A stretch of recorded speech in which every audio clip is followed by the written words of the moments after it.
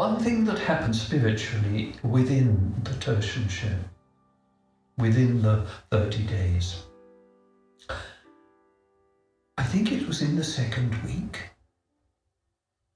and I was trying to pray, arms extended like a cross, completely giving myself to the Lord, and then it struck me, is this real? Is there really a God? And it shook me. I'd never had that before. And I sat and I thought, well, you know the arguments. You know from your experience. And so I quietly said the Our Father.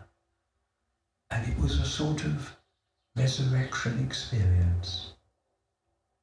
But since then, every so often doubts come about reality.